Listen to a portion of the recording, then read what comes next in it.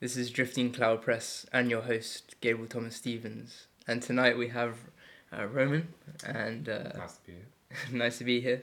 We're in the Playhouse, and we are recording an episode on the living goddess. But first and foremost, how did you turn up here in the form that you're in? So I came through the window, so that's why, that's why the Playhouse is in this state. Can you describe to people where the Playhouse The is? Playhouse is a really cute cottage on the side of the Dartington Gardens. It's just great for reading and studying, and we've kind of been inhabiting or squatting it with a few of the poetic students in the past modules. Yeah. Yeah, how did I get here and how did I get on this course? So through the window. Well, metaphorically, definitely, because I didn't have any preemptive studies on the topics of mythology, story, or poetics. I mean, I've been more like doing literature for sure, because I started a BA, which I didn't finish. And what was that BA in? That BA it was German literature and philosophy. Oh, So wow. it was a dual degree at UCL, but I got really sick with the sort of method of teaching of uni, and I didn't see any difference between what I didn't like at school with sort of the mainstream uni. Uh-huh. And so we were just, with my girlfriend and my partner, we were looking at, because she was also in uni she didn't like, we were looking at transformative education and places that had more of the ecological side, because it was the most relevant to anything Yeah. today, and found Schumacher. And I wasn't really planning on doing this course, I was just planning on going maybe straight up for a practical course, going for the food and farming, something that was just like basically the opposite of sitting in a dusty room and looking at books and feeling kind of alienated by the culture, the education. But as I was applying, I saw this course, and it was like, can I swear on this podcast? No, maybe not.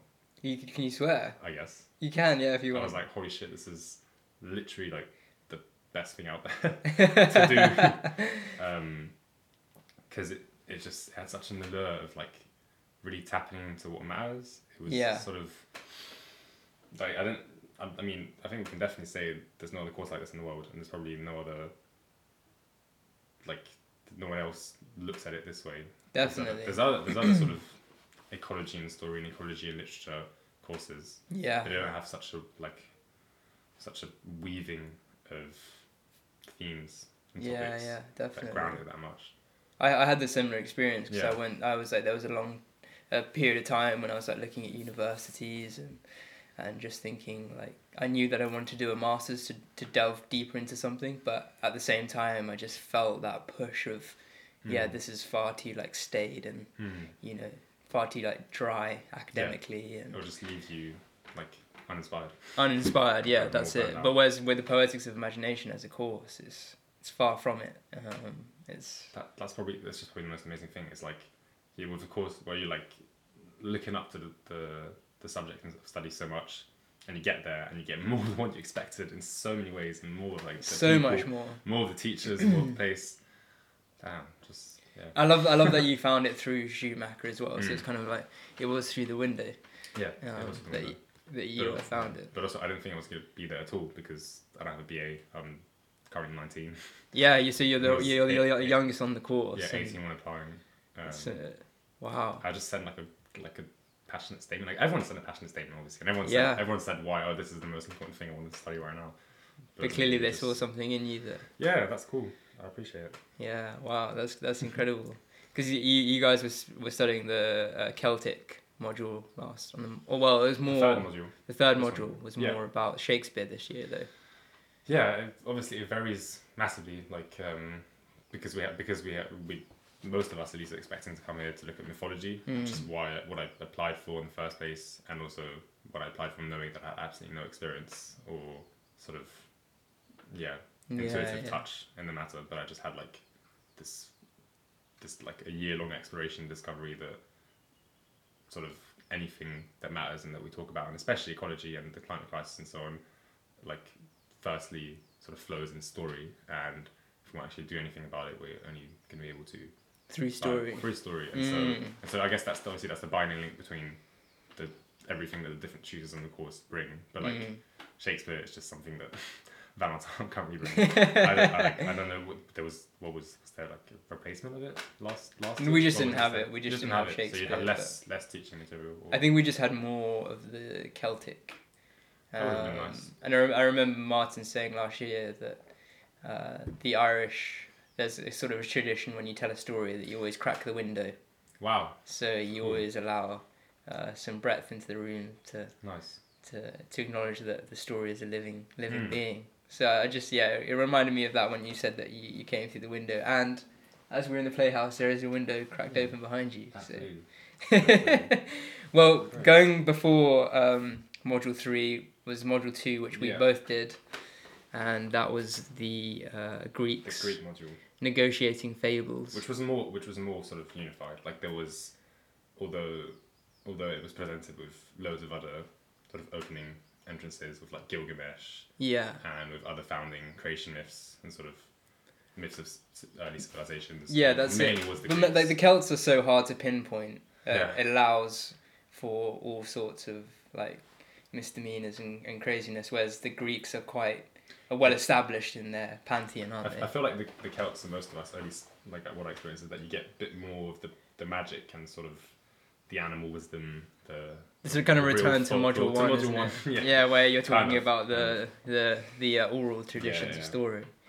But yeah, for today, the topic is the living goddess, and it was a delight to read your essay, and I was the first question that arose naturally was, so just to give a bit of context to the audience who are listening, the essay was looking at women in ancient Greece. Yeah. So the title was like something along sort of the rituals of ancient Greek women, how they like consisted of sort of resistance to the male order and male cosmology of ancient Greeks at the time, and it's like just ties to goddesses and mythology. And you're sort of making that comparison of the repression of women in the Greek state and how it translates to this present moment. Yeah. Really all the essays I think I'm going to write are just sort of me trying to cheat and get back to module 1 and discuss the earlier stories. But I'm really curious because that you decided to write an essay on women and the repression of women as a man. And I was just kind of like curious as to where that inspiration came from, and to take that on as a man. I'm sure there's going to be loads to talk about in that relation. But the first thing, just when you have to choose an essay topic and question and study for that module, is I just looked at what interested me in everything we looked at. So what was the essay question that you did? It was none of them. That's the point. Because I just like out of the 12 questions, even the last question, I don't really abide by it either. Okay. Because it was like this whole module just went like it's just too much, because I mean that's also why I wanted to sort of introduce it and talk about it, because the Greeks as like a sort of academic study and as a study of story and literature, it's just like a lot of us just see it as this massively classical, archaic, perhaps like dominant and just associated with when you look at Oxford, Eton, Cambridge. I mean we had a point. The classics. The classics basically. we had a point during the module where we're like, a bunch of the older mythological studies and textual analysis of like the Iliad and the Odyssey in England in the 19th century, 18th century were like by prime ministers and politicians and like dukes and stuff, and it's like, what does it mean for our culture and for what we have as heritage of these studies, that it was like these guys that were have their drawers stuffed up with manuscripts of the Odyssey and seeing the Iliad is often quoted for pro-war. Like it obviously has an impact on his influence. So out of all of that, where like in what direction to step with the interest that we have in this course and in that module, if you want to study it. And so I was like, what is there any particular subject that touched on me? And I think it was the one we started with at the very beginning of that module, which was female lament, because we had You were there, right? I think we had a beautiful, really touching session with a singer whose name I don't remember. Nor do I, but it was a great session. It was amazing. We were singing a few of the songs, and even some of the poems. Yeah. But in Gaelic as well, and it was Gaelic. There was one, I believe, there was one in Sumerian. One in Greek, one in Turkish, maybe. Yeah. And it was just instantaneously like touching and very much a shared experience between us. And as I just came back to it because a few of the times, especially with Alice Oswald, as we were looking at the text, the topic of like just women's expression and women's voice in those texts seemed very sort of preeminent.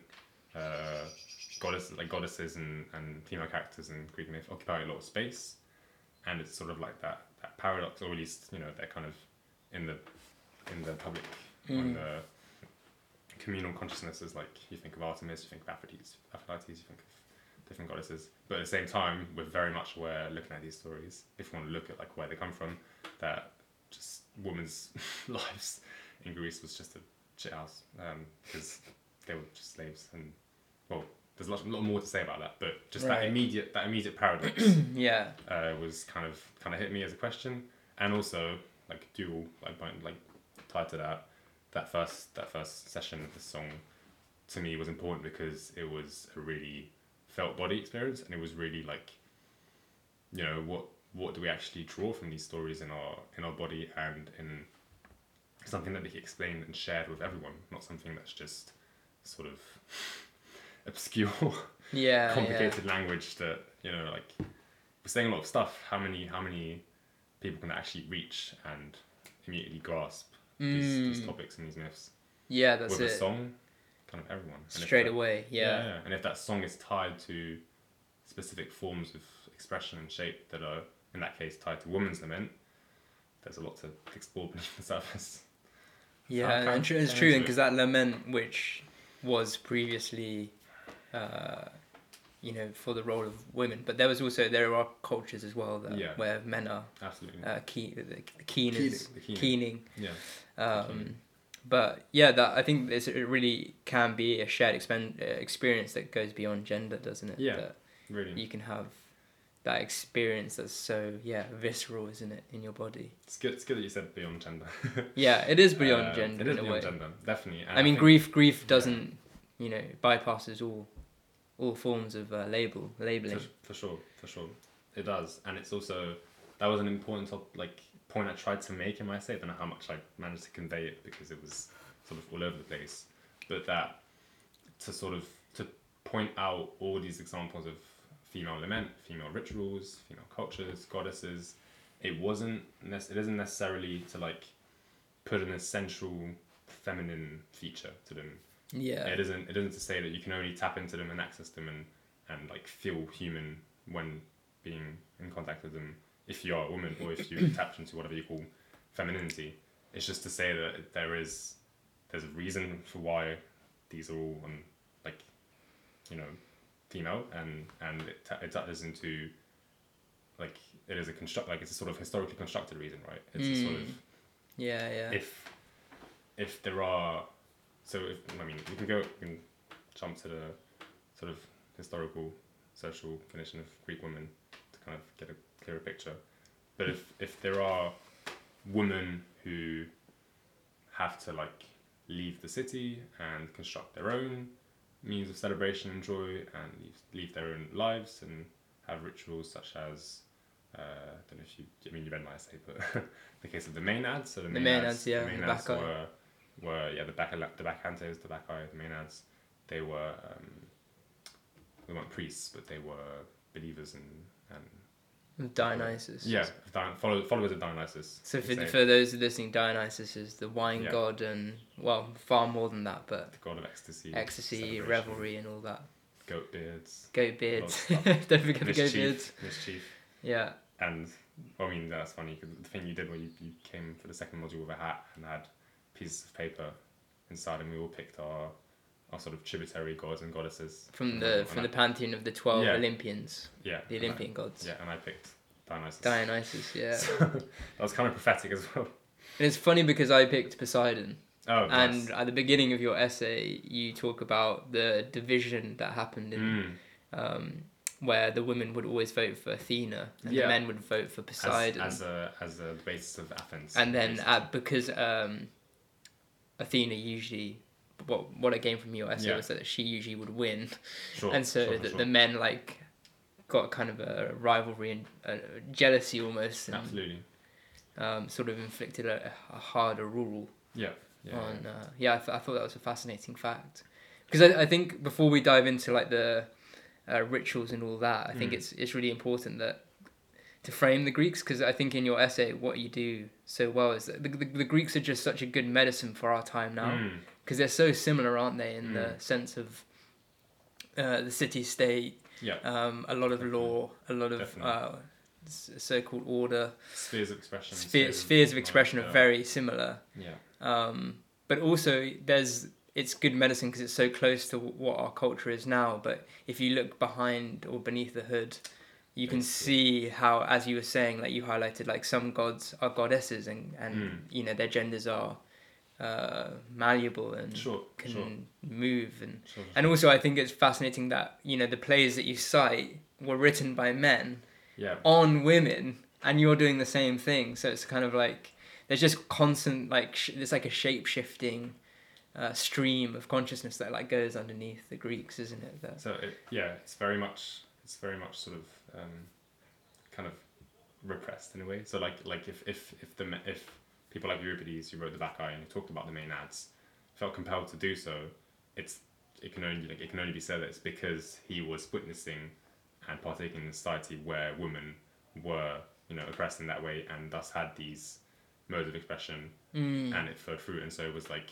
if we come to these stories after looking at all the Greek myths, it's because there's an undercurrent beneath them. It's because they can't be completely uprooted from their like mythical and historical background. If like stories like these, stories of the Odyssey, stories of the Iliad, stories of the lone Greek hero's journey, stories of Perseus, who built the earliest Greek civilizations.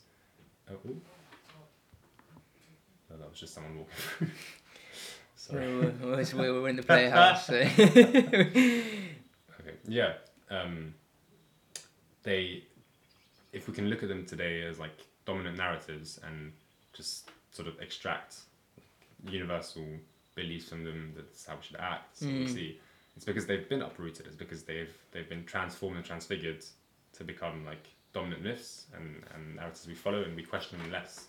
So if you look at the actual conditions of where it came from and explore these alternatives, what you could call rewilding or rebooting stories, which a lot of authors try and do nowadays, you kind of perceive why there's an interest in them, and you kind of like you understand why it isn't a sort of essentialization right of the feminine or of women. It's just that those were that's how it was at the time. Like they did live through that, so they could only react in that way, and it flew through the theatre, the plays and the theatre and the text that were written. I have a quote that I was looking at a lot when starting to write the essay. It's written here. That kind of probably summarizes everything I just said much better, which is from a book by Eric Newman called The Great Mother, which I haven't actually read, but the quote just says, "Greek mythology is largely the dragon fight mythology of dragon fight mythology of a consciousness struggling for independence from the mother image, and this struggle was decisive for the spiritual importance of Greece." Wow. And like, given that context, you'd wonder, okay, why the mother image? Why is that spiritually decisive? And it's like that's what led me to sort of keep on going with the initial interests in women's resistance, women's rituals in Greece, is that there was something beneath it. There was a wide web of mythology and mythography to uncover that I thought would be interesting to pull together to kind of answer these questions of, does it feel like just taking one side? Does it feel, Because the role of women within like text, like the Odyssey, you know, or the Iliad, they're so important. Mm. You know, there's such an undercurrent of power within. Like, they're the weavers of the story. So yeah, so what the one of the examples you were giving were the Bacchae and the followers of Dionysus. Yeah. And so what did they entail? What they did?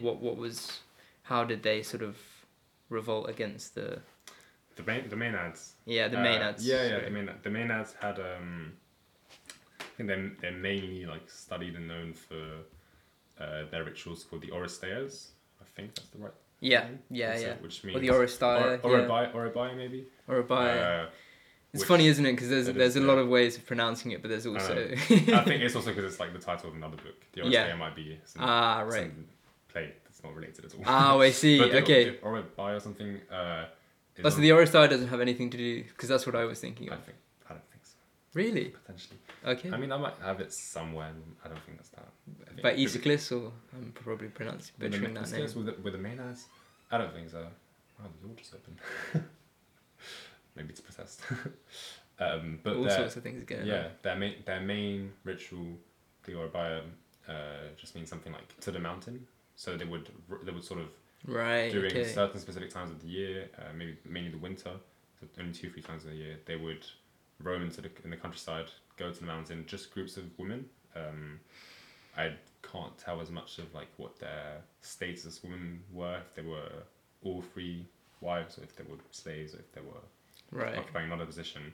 But Yeah. they sort of gather together, do those rituals, and just really go dance on the mountain in the forest, sort of where, like in this shocking statement that there was no man with them, and that was very unusual at the time.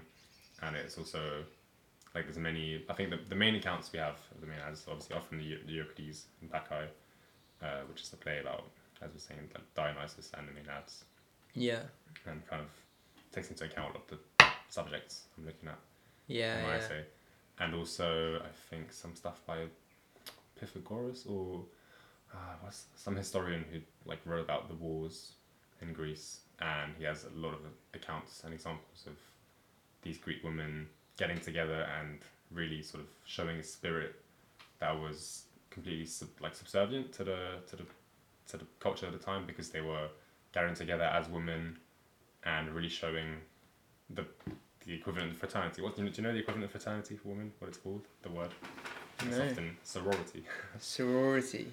A lot of people don't Oh know that yeah, word. of course. Yeah. I do know Yeah. that. So sorority. Yeah. And yeah. I always associate those terms with America, though, fraternity. True. and Fair. stuff. Yeah, that kind of sucks. I kind of thought Yeah, that. I kind it of was thought that as well. Yeah, it's just the corruption of our. It'd be nice if you look at like the paintings of some of the way later sort of romantic paintings that were done of the Maenads. It'd be nice to live in a sorority, but just dress in the white toga and go dancing on the mountain. Yeah, well, there's one painting in your essay Yeah. that's really beautiful. The Women of Amphisia. Yeah, that's just the one where they're in the gowns and they're lying Sure. they're Yeah, lying down. The name of the painter should be there beneath it, but it's the Women of Amphisia. A 19th century painting representing the scene of the women in Amphisia. Amphisia, yeah. Lawrence Alma Tadema, Yeah. 1887. You can find that.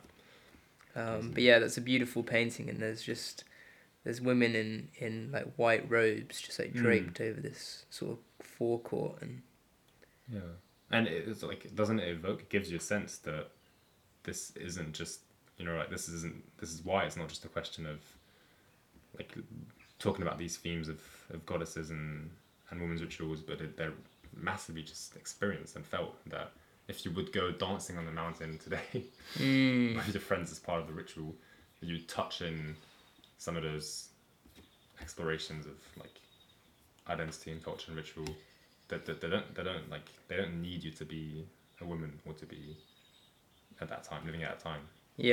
Which is why it's the living goddess, right? Because that's like kind of so it can still be invoked. Basically, you can even these old traditions aren't entombed in the past. Absolutely, yeah. They can be touched upon now. They consist of a massive lineage and heritage, which I would have no idea of if I wasn't trying to look at the undercurrents of these rituals and stories. Yeah, and so In the case of the Maenads, I can try to tie that link to give an actual example of what it means to have a goddess heritage to these stories. In the case of the Maenads, so the tributary gods of the Maenads is Dionysus, and Dionysus is, often, or it is basically the god of, like, the rebel god, the one that doesn't, like, often in some of the stories, the other Olympian gods don't want to associate him with Olympus because he's so different. He's androgynous, he's sort of gender non-conforming, he's widely associated with psychedelics and ritual. Like the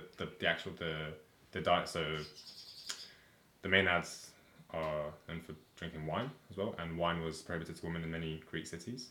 But what's interesting is that if they're dancing in the winter, where are they going to get wine? Because it's winter, Right. so there wouldn't be wine. What is presumed, looking at like where they were dancing in Thebes and where there were accounts of them in Greece, is that they'd probably be picking some of the psychoactive plants or mushrooms on the mountains. Yeah. And ingest them in a drink, which would make them go in a sort of frenzy, which is like what they call like the Maenadic frenzy or the Bacchic frenzy.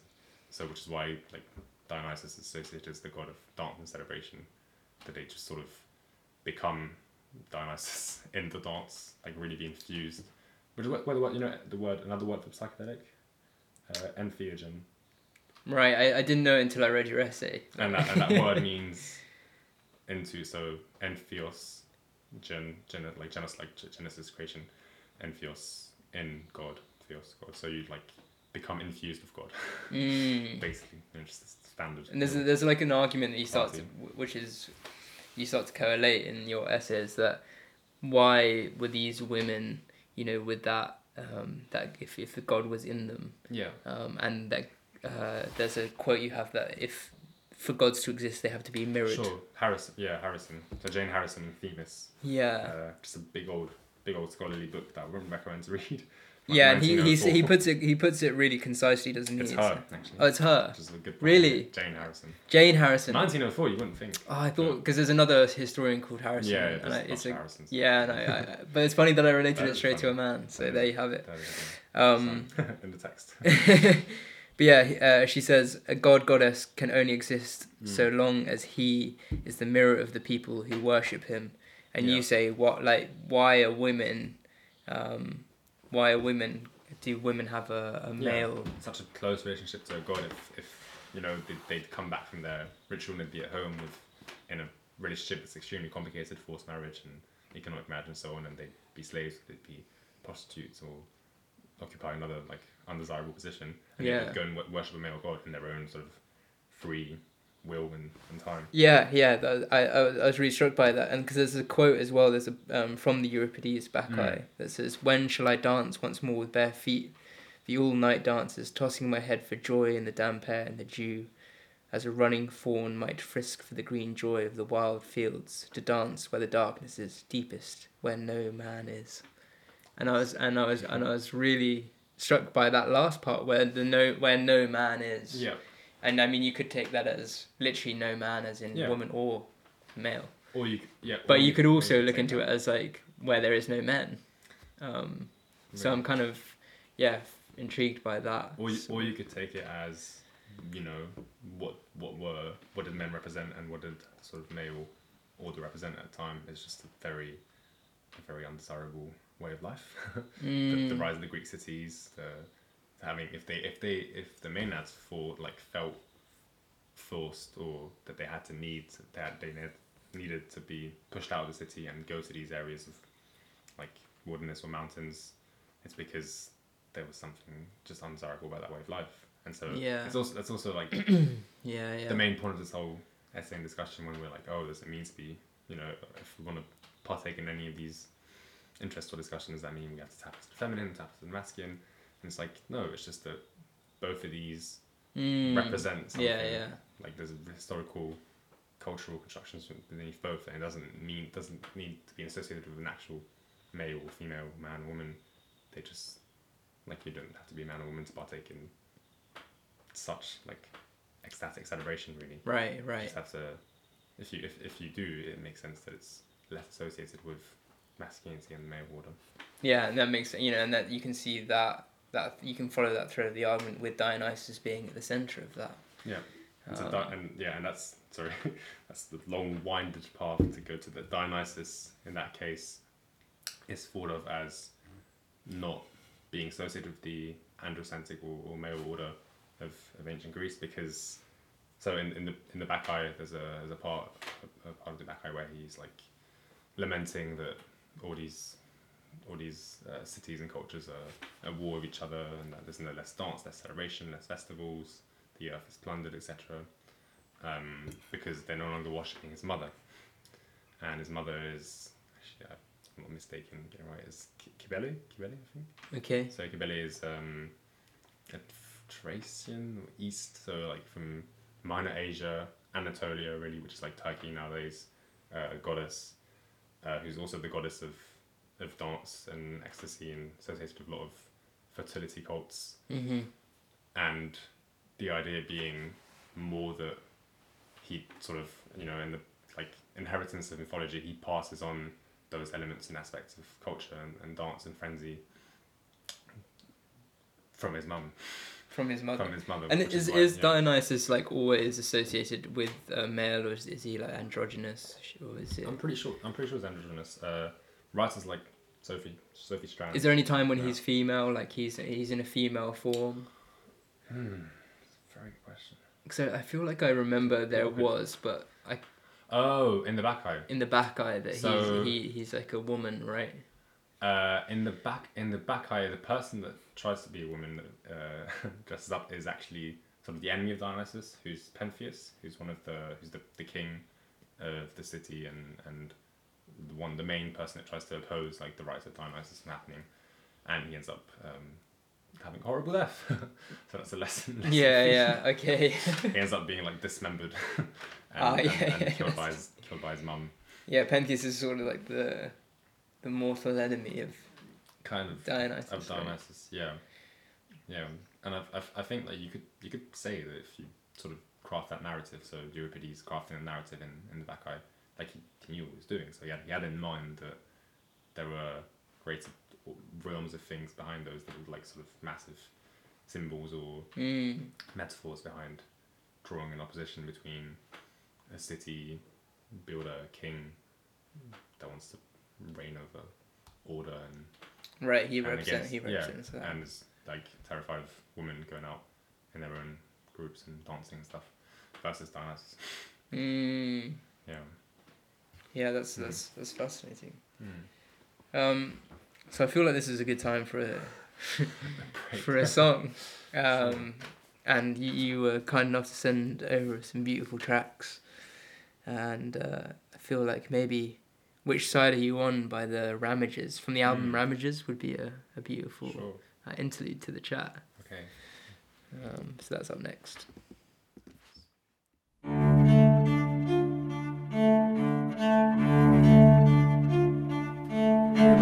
Which side are you on, boys? Which side are you on? Which side are you on, boys? Which side are you on? Which side are you on, boys? Which side are you on?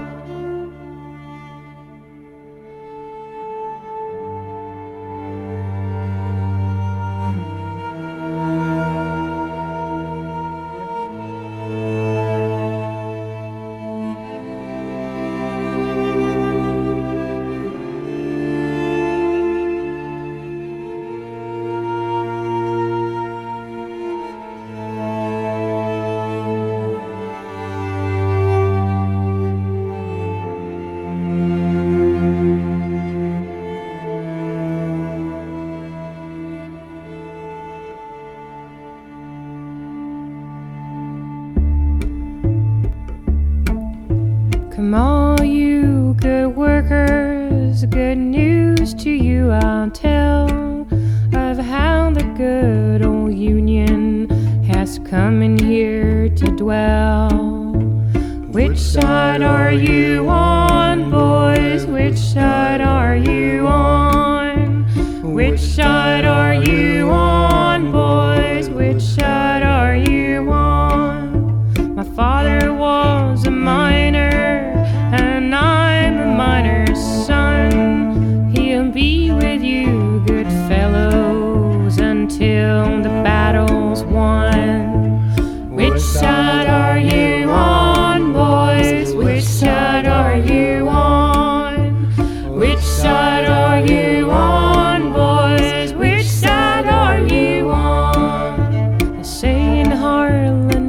county, they all the neutrals there. You either be a Union man or a thug for J.H. Blair. Which side are you on, boys? Which side are you on? Which side are you on, boys? Which side are you on? Workers, can you stand it? Oh, tell me how you can. Will you be a lousy scab or will you be a man? Which side are you on, boys? Which side are you on? Which side are you on, boys? Which side are you on? Which side are you on, boys? Which side are you on? Which side are you on, boys? Which side are you on? Which side are you on, boys? Which side are you on? Which side are you on, boys? Which side are you on? So, which side are you on? And you were saying that that was sung for the Greenham Yeah. Common. So that's another topic I try and put into my essay among the many strands that constitute this web of like goddesses, women's resistance rituals and mythologies. But this one is much more, I mean, it kind of seems out of place, but Greenham Common is a protest movement that happened in the 80s in the UK, in Berkshire, I believe, so near Wales. Yeah. On the Greenham Common camp, which was a military camp where the UK government in the Cold War was trying to store loads of nuclear missiles, so it would be there in silos and stuff. And it's, in my opinion, one of the craziest accounts of any protest of like sort of the modern era, because what it ended up being is, so it started with a group of 30 women walking from Cardiff, so mostly mothers, friends and so on, leaving their families and stuff and walking to Cardiff, from Cardiff to Berkshire to Greenham Common, in just like a sort of standard movement for peace, anti-war, sort of anti-nuclear weapon protests. And they arrived there and they were just massively sort of mocked by the military, obviously like, oh, you here for cleaning or just throwing out, stupid shit. And they stayed, so they were like, oh, we don't care if you stay here. And so the women stayed. And over like the course of 4 or 5 years, they were joined in by thousands and thousands of other women, and it led up to like, I think at the height of it, in some months of 82 or 83, there were like 40,000, 60,000 women. So obviously it's not all women, but the point is that it grew out of that. Yeah. And it represents and just draws a lot. And I think the song, which is such a simple catch and phrase, which side are you on? It just, you can almost like draw, maybe not a straight line, maybe a bit of a curvy line between the previous topic we were talking about, where it's like Dionysus and Pentheus, and Dionysus represents more of the androgyny, the woman's resistance, their own sort of wild and free space, versus Pentheus, the male order. And there, which side are you on? In the case of Greenham Common, it would be all these women who are creating this alternative space of living in fucking military camp, and like descriptions of this versus the military, basically, versus men that are enforcing an order of war and destruction.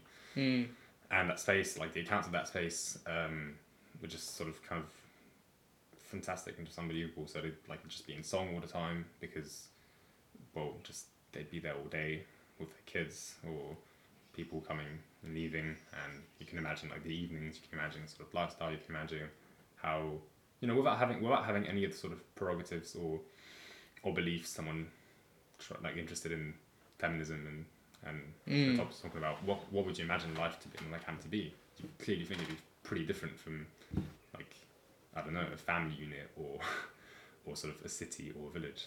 Yeah. And people can believe that they had left their like domestic realm to be out on Yeah, the news And at the time the was length funny. of it, yeah, the length of how long the protest was is just incredible, really. I think they did lead in like 2000 or something. They did like the final sort of before it became now it's like a public park, obviously, because that kind of worked.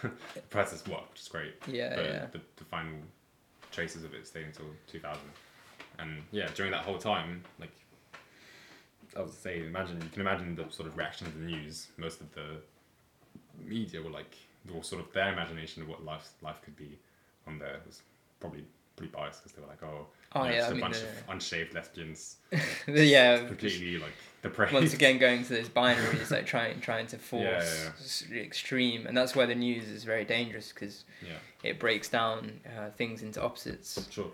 You know, for and Sure. against, good and bad, women versus men. Yeah, But Yeah. what the Greek myths seem to always be saying, and even the myths written by men that look at women, they're always looking at further ways to disintegrate that like concept of binary. Right? nice. That's really I fully agree with that. And I think it was a very difficult topic to sort of get around how to express it. This idea of dualisms and boundaries in my essay and in this discussion, because we are. I just said, this song is which side are you on? You say, oh, that's a dualism, and I just said, Pentheus versus Dionysus, all these women versus. Right, and there's also what you said the beginning of the song. Which side are you on, Yeah. boys? Yeah, sure. Yeah. So it's like, you could really. It's so easy to be like, well, yeah. For one, it's a question that literally makes dualism. Yeah. Boys kind of like a derogatory term Sure. for the men. Sure. But then, if you look a little bit closer, you find out that they're mothers or Yeah. women, and they will have children that will be men Absolutely. and yeah. women at the same time. Yeah. And there's just more and more intricacy as you like look into it. And I think that's one of the beautiful things about what your essay does at its like finest is that you kind of draw those opposites, but then you show the detail beneath. Yeah.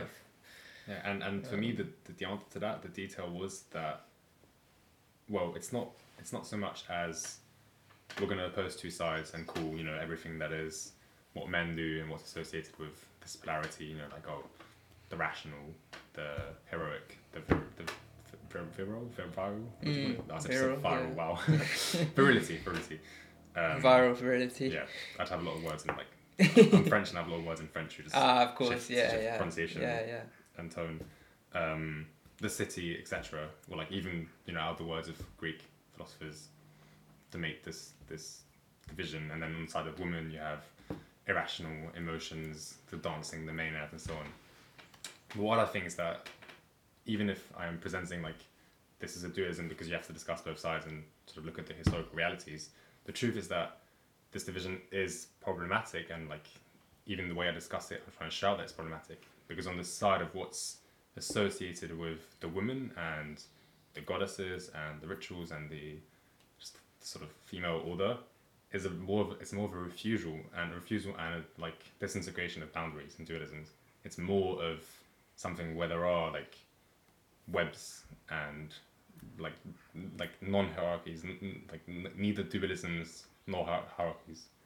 There's just the stuff with the maenad and the Bacchic frenzy, the height of the Dionysic ritual, the height of it where you really are in communion with Dionysus and you're fully, just imagine like, I don't know, a techno party or a rave. Funnily enough, a lot of the stuff I read to write this essay are scholars looking at the links between Dionysic rituals and techno or rave culture in Europe. Wow. Because the point is that Yeah. when you get at the height of the party, holy shit, all boundaries are gone. Like no, like you're just this. You are this communal expression. That's what it means. But this is a good point you raised actually, because I was thinking about festival cultures today and how I mean it's kind of since the beginning of like civilization. There's always been you can even trace it back to like the first slave trades, and there would be like parties where you let off some steam.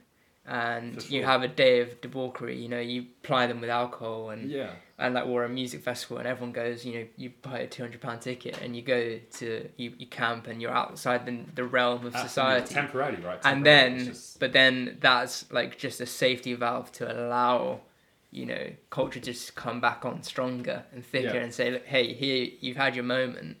So yeah, how do you feel about that? Because I always feel a little bit So- conflicted about Yeah. those events. You know, how revolutionary are they? Especially in this day and age where it's like monetized and It's definitely it's just telling that we can still feel that experience. You can still feel that experience of like today of going to the festival, going to the rave, going to the sort of whatever joyous rebellious revolt event you have, and then come back to reality or come back to the main order and feel like, oh, this has been such a shift. Like why is one constant and why is it smaller compared to the wide order? And that's sort of the whole topic of one of the books I looked at and that I consider just one of my favorite books, really, called Dancing in the Streets by, that's another name, Barbara Ehrenreich, that I have here. And it's sometimes it's a history of collective joy. And what it does is that, well, yeah, it's just it's one of the other insights and links to make this story more sort of grounded and make more sense given the historical examples we're looking at, which is that collective joy, collective sort of effervescence, and other ways you describe what happens with the Maenads and many other Greek women's rituals at the time are just a sort of innate feature of human societies, like the idea of ritual, the idea of having your communal dance, your like setting of bodies in motion together to create a sense of binding, community, and belonging.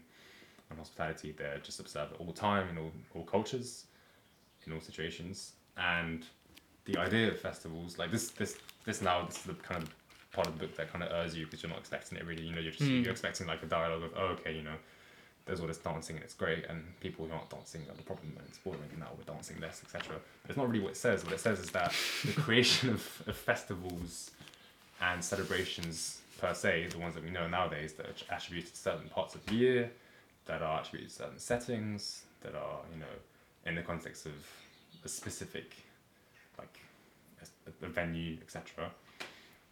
They are creations of this order, this culture, that wants to limit the sort of continuous, it could be continuous dancing and continuous communal joy as a means of just social stability.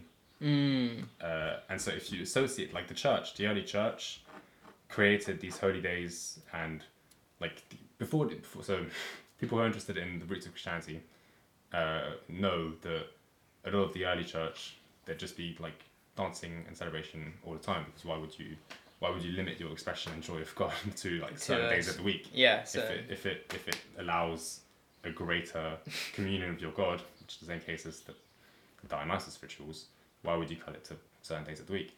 But in this dualisms of cultures that we're doing, if one culture doesn't appreciate that, they're going to want to limit it and want to control by ascribing this like continuous communal dancing to specific dates and limited ways of expressing it. And so it creates this massive confusion of like just loads and loads of examples of, in the book at least, of like revolts and rebellions and festivals, festivities that are just there because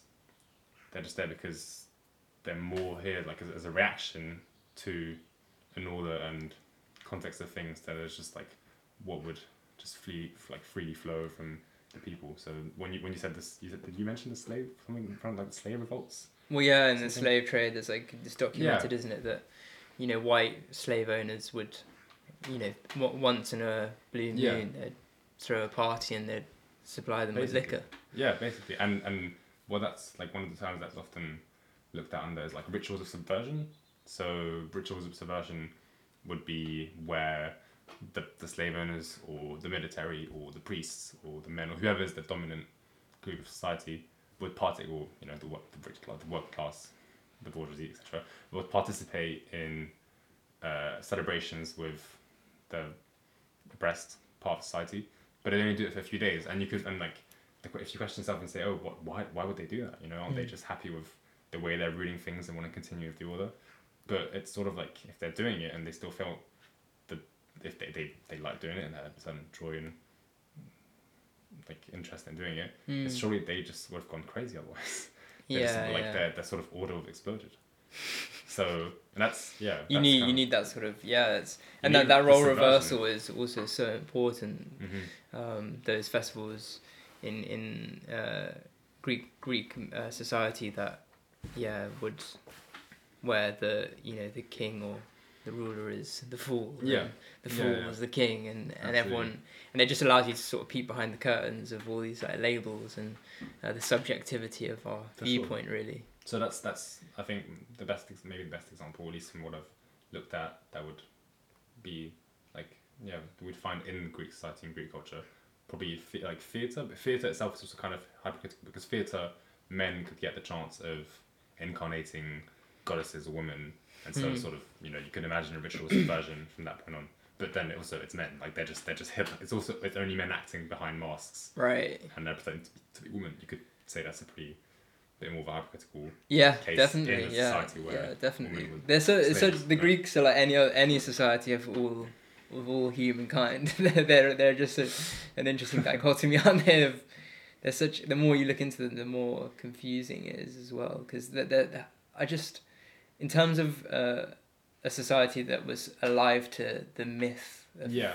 It's so their myth is so strong and so potent, and I mean it survives today. It's very much we kind of see it as a like a culture of boundaries, right? We kind of see it as it's resting between still the mythical age of people believed in myths and all that, fables and gods, and the rational and science and the techne and the polis, the city, and other. Because would you go so states. far to say that like the average like Greek citizen knew of the pantheon of gods and would have would have had like a day-to-day relationship with that? Probably. I mean, if the city has massive involvements and celebrations, they definitely would have attended. Probably, Yeah. And even when you were saying about like the there'd be like arguments about who are they voting for, Athena or Poseidon, and the fact that there would be enough feeling and emotion to get angry about those things. I just think that one of the dangers of our society is that beyond this course of the poetics of imagination, that's the main danger of society. We are the main danger of society. We're coming at you. Is that we don't think in myth anymore, and that but we're always surrounded by myth. Like the fact that I can invest money in a bank that I've don't know, that is a myth beyond That's just epic proportion. In the air, holy shit. Yeah, so we have that, but we don't acknowledge. Yeah, we don't acknowledge it. Yep. And I think that's really scary because we're not really alive to the fact that we are still telling myths. They've just shapeshifted into another form. That capitalism is a huge myth. Basically, But that's why I'm fascinated with the Greeks, because they have such an alive myth, and they have all these gods, and there's such a richness in literature and culture. But then your essay looks at this problem of like patriarchal dominance. So okay, and I think this is where we can sort of make the mythopoetic turn. Kind of is that if we're still studying the Greeks so much, and we still have so much interest in them, and believe that like there's direct links between how they were living and what we're living, is that there are these remaining elements. We still inherit the sort of the birth of like the age of philosophy with whichever Greeks were standing talking about it, and from there on we inherit notions of like the rational, the best way of thinking is by arguments and by philosophy. The best way of ruling is this way or that way, and it's not. I don't think it's as much as like that there's a mythical loss when we go from there is a mythical loss, but it's not so much that it was like fully standing before then. There wasn't already notions that are problematic for us or that are harming for us to live by, to believe in, like in the reign of only rationality or the reign of only men and so on. And that's why there is a mythopoetic sort of counter history to go through if you want to look at and understand why people still were so mesmerized by the Greeks and attached to it. And that's something that I've drawn a lot into this essay from Robert Graves. So Robert Graves in myths, like in Greek studies, it's probably known because he wrote two massive books of Greek myths, which do talk about sort of what I talk about in the essay as well. But his main book that was of interest to me, that got recommended by Valentin, believe it or not, in the first module, was The White Goddess. And so The White Goddess, that I have here, is a very, I think a lot of scholars weren't convinced by it. Yeah, it's a very hot topic, isn't it? Yeah, he definitely pulled out a lot of those facts out of his ass. But the beauty of it, just like a lot of just like the beauty of sort of crafting your own narrative, like I am trying to do in the essay, is that it looks at sort of, well, why we are still suffering from the mythical changes that Greek society went through, and stuff that we can recognize and like just relate to directly in the way that I say, you know, I mentioned multiple times that you can relate and be interested in directly the idea of the collective joy or the collective dance, without associating with either side. And what he says in that book is that there supposedly was a massive shift between a society that was matriarchal, or at least what other word do the Scots kind of use? Matrilinear, I think. So that's it's a distinction I kind of like, because it's a distinction that's important in this context, the sort of between like patrilinear patriarchy and matrilinear matriarchy, because it's so in patriarchal society you'd say men are ruling, sure, and it's not only that, it's like sort of it's two levels. It's men are ruling, but also a certain way of speech, of thought, of daily life, of economy, of whatever, like trickles down from this, and you could call it, you know, sort of a male sort of order. And like it influences it in its cosmology, and so things have a certain kind of events, hierarchies are created and so on because of that sort of. It's not associated with the fact that men really. It's just that by historical examples, it's always happens to be that. Like so, patriarchy would be patriarchy. Yeah, patriarchy would be that element, and patrilinear would be just the fact that it's men. You know. It's father son. Yeah, you could passed down. You probably find a bunch of cultures where people are living fine without destroying the earth, and they're patrilinear, right? So I see. So they be father son, but they don't necessarily have to be living by hierarchies and so on. So patriarchy is more of a all encompassing. Kind of. Well, it's just by account of those two kind of distinctions, of those two levels that I give. Right. Yeah. And so on the other side, between like matrilinear and matriarchy. So matriarchy. That's why it wouldn't have to be sort of people who criticize people who were interested in matriarchy often go, oh, why would you just want the reverse? Why would you just want the society where there's a hierarchy between men and women where women are on top? But that's not the point. The point is that women wouldn't necessarily have to be on top. It's more that the sort of spirit of that culture is sort of infused with a whole completely different mode of expression, mode of thought, and mythical intentions, because women are occupying specific spaces. And it's just like, it's like there's, in that given society, I don't think there should be I don't think they had an intent of making women, like saying, oh, women are more important than men. It's just that because women were having these positions of the main sort of, you know, priestesses and mothers and companions and so on, the whole the order would turn into something to be way less oppressive and hierarchical, and that's what Graves looks at. And Graves drawing inspiration from some other historical accounts, proposes that there was a massive civilizational shift in Greece around 3000 BC or something, basically around the rise of Mycenae. So the Mycenaeans are sort of just the culture that existed before what we call classical Greece. And before them, there was the Minoans, right? The Minoans probably older, but also they lived at the same time. That's why this whole exploration of Minoan culture is made, where a lot of the gods, including Dionysus, that were the gods of the Greek pantheon, and especially a lot of the female gods, are supposed to come from Minoa. So Minoa is just an island, but it's like Crete. Minoan is Crete, really. It's just Crete, Minoa. But it had a more of a cultural connotation as well, right? There was a lot matrilineal. of matrilinear, yeah. And so you could, like, if you picture in your mind all the descriptions we were giving of the Green and Common camp, where it was, well, it wouldn't be the same because it wouldn't be just 60,000 women living together. But the idea was that there would be a sort of, there'd be a colour and like an emotion and a spirit to a culture that lives that way because it is matrilinear. So what they found in the archaeology of the Minoan Cree Island is way less depictions of war and of soldiers, way more colours in the sort of just fresques and paintings, kind of crazy engineering and like sub-nautical sort of constructions on the sides of the island and stuff, a real interest in like vegetation and plants, and a bunch of consumption of psychedelics, especially opium.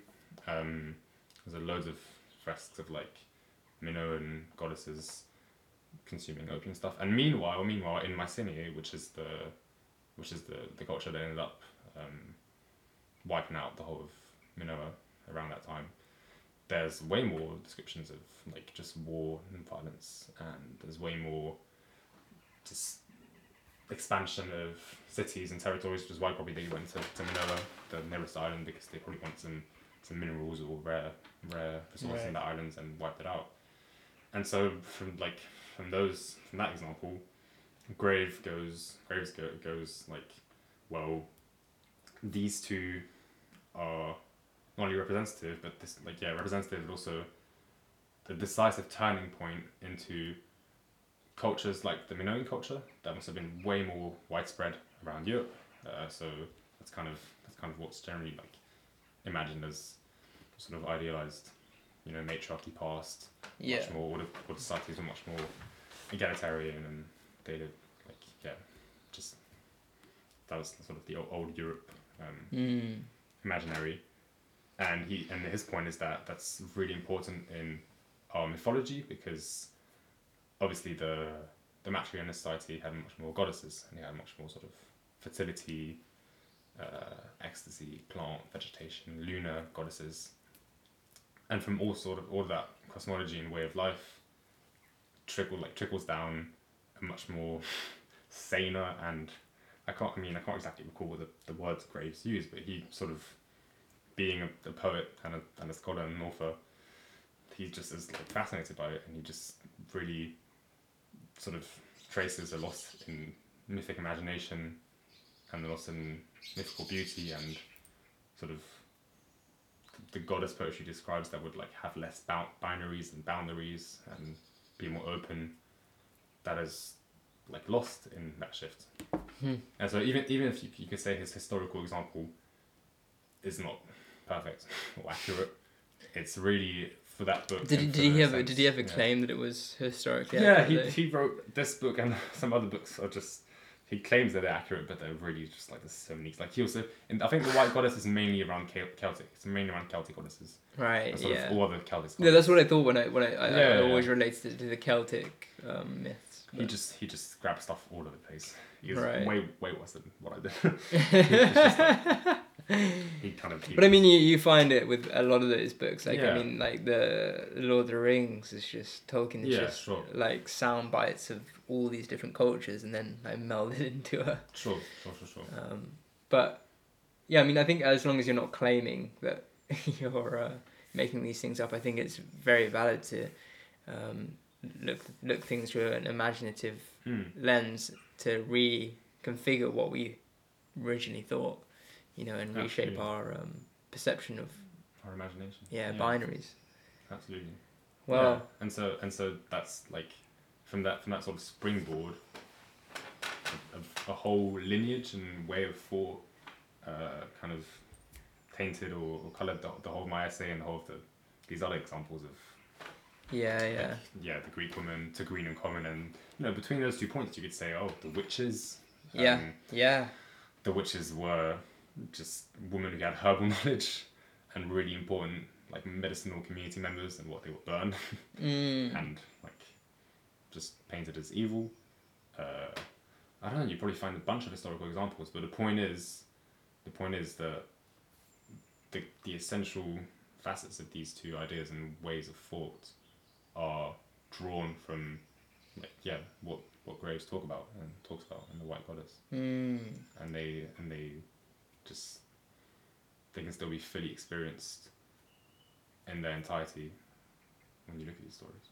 Yeah, and that's beautiful. I mean, that's what myth troubles us into, isn't it? That we always want to sort of hold on to what we think we know, but there's always more beyond the scope of black and white. Absolutely. And men and women and all that binary. Yeah, absolutely. There's to gain from both sides. Yeah, there's to gain from both. Absolutely. And also not to disown the sides that we come from, sure, definitely. Not to disown the feminine, not to disown our own masculinity, but to delve into that as you have, or attempted in your essay. Tried a lot. Well, I'm aware of the time, and we'll play one last song. Okay. Because you're singing in a choir later, or we are practicing. Singing, practicing to do a song share down the hill afterwards with people.